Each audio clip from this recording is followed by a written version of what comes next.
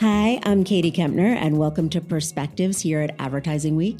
Perspectives is a series of inspiring conversations with remarkable working women who are leading busy and successful lives.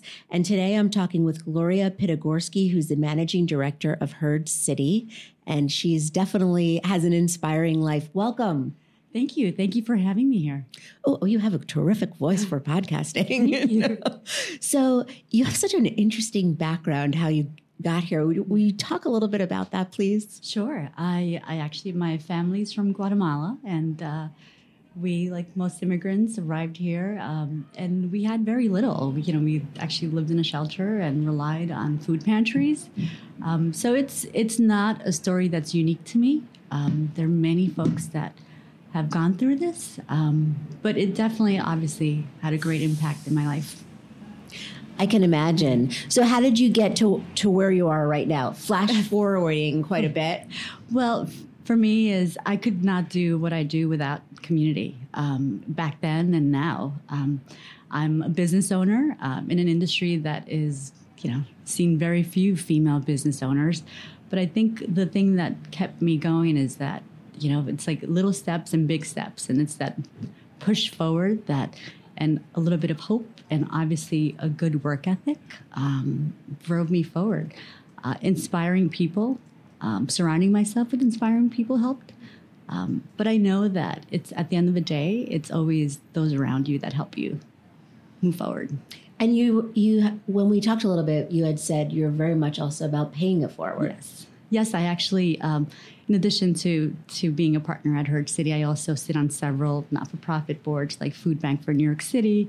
I sit on several mentoring committees. I've had many mentors in my life that I revere and that have really guided me through important stages in my career from, just everything from salaries or contract negotiations, all that stuff the adult stuff that you just have to deal with and the realities of a business world and wrapping your head around that and not being afraid of finances. Like I tell every woman I meet, like, own it, own all of it, emotional, physical, soul, whatever it is, but definitely also don't ignore like the financial part of it. Yeah. I mean, I have a small business, Kempner Communications, and I remember for the first year, I have an accountant, of course, and I thought, well, I don't really understand the finance stuff. And then one day I thought to myself, wait a second, there's nobody else to understand this but me. I better figure it out.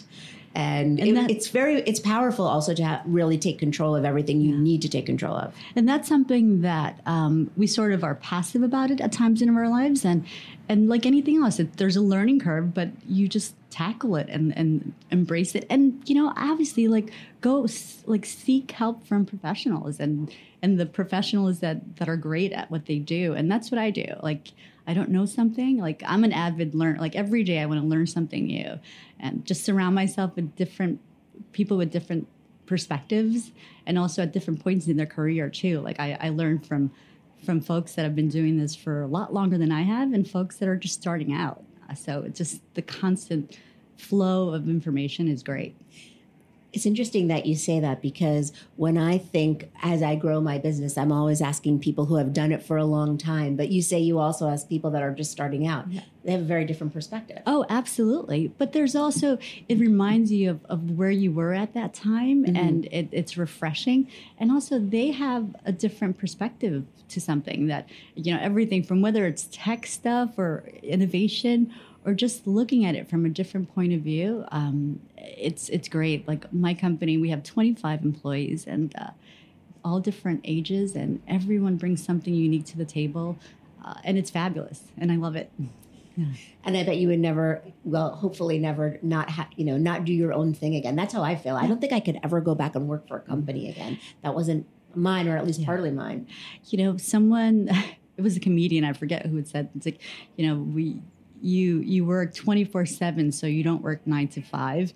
And only business owners understand that because we're on the phone late at night about some either legal, financial, whatever it is.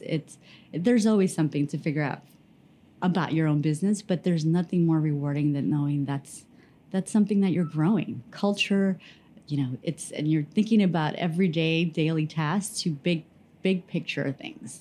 I feel that way too. And I also feel very proud that I'm helping give other people a chance to, have what I at least hope they feel is an interesting job and a, salary and health benefits. And it feels good to offer that to other people as well. Absolutely. If you're making people ask questions, that's a good thing. Yeah. Or just pondering what's the state. There's a Japanese term where you're constantly looking at something. How do you make it better? Mm-hmm. And it's not necessarily being like just constantly like what's next, but just how can you make it better?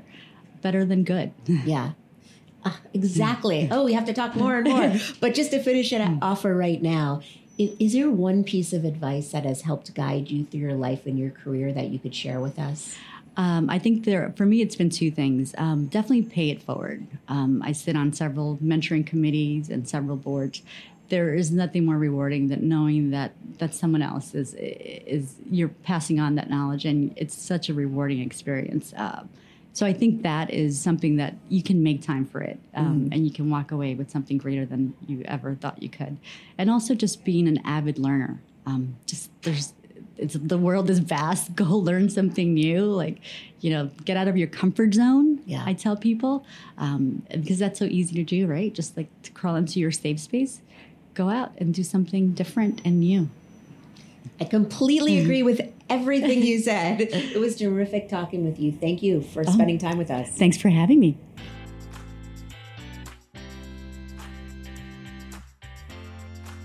This podcast was recorded live in a glass-walled truck provided by BulldogBillboards.com.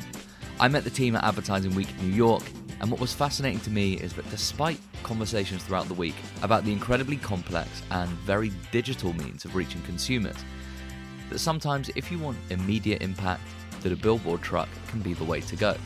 Bulldog Billboards have trucks in multiple sizes, and there's quite literally no project too big or too small.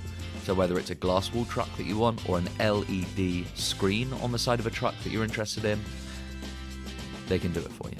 So for more information, visit BulldogBillboards.com. And of course, thank you very much for listening. You've been listening to a podcast production of AW360, the year-round content destination from Advertising Week. Visit AW360 at 360.advertisingweek.com and be sure to check out the other AW360 podcasts now available on iTunes, Google Play, Spotify, and Stitcher. Producers on this podcast are Jack Hirschman and Richard Larson, with music provided by Audio Network. For more information on Advertising Week, the world's largest gathering of advertising, marketing, and technology leaders, now in 6 markets across the globe, visit www.advertisingweek.com.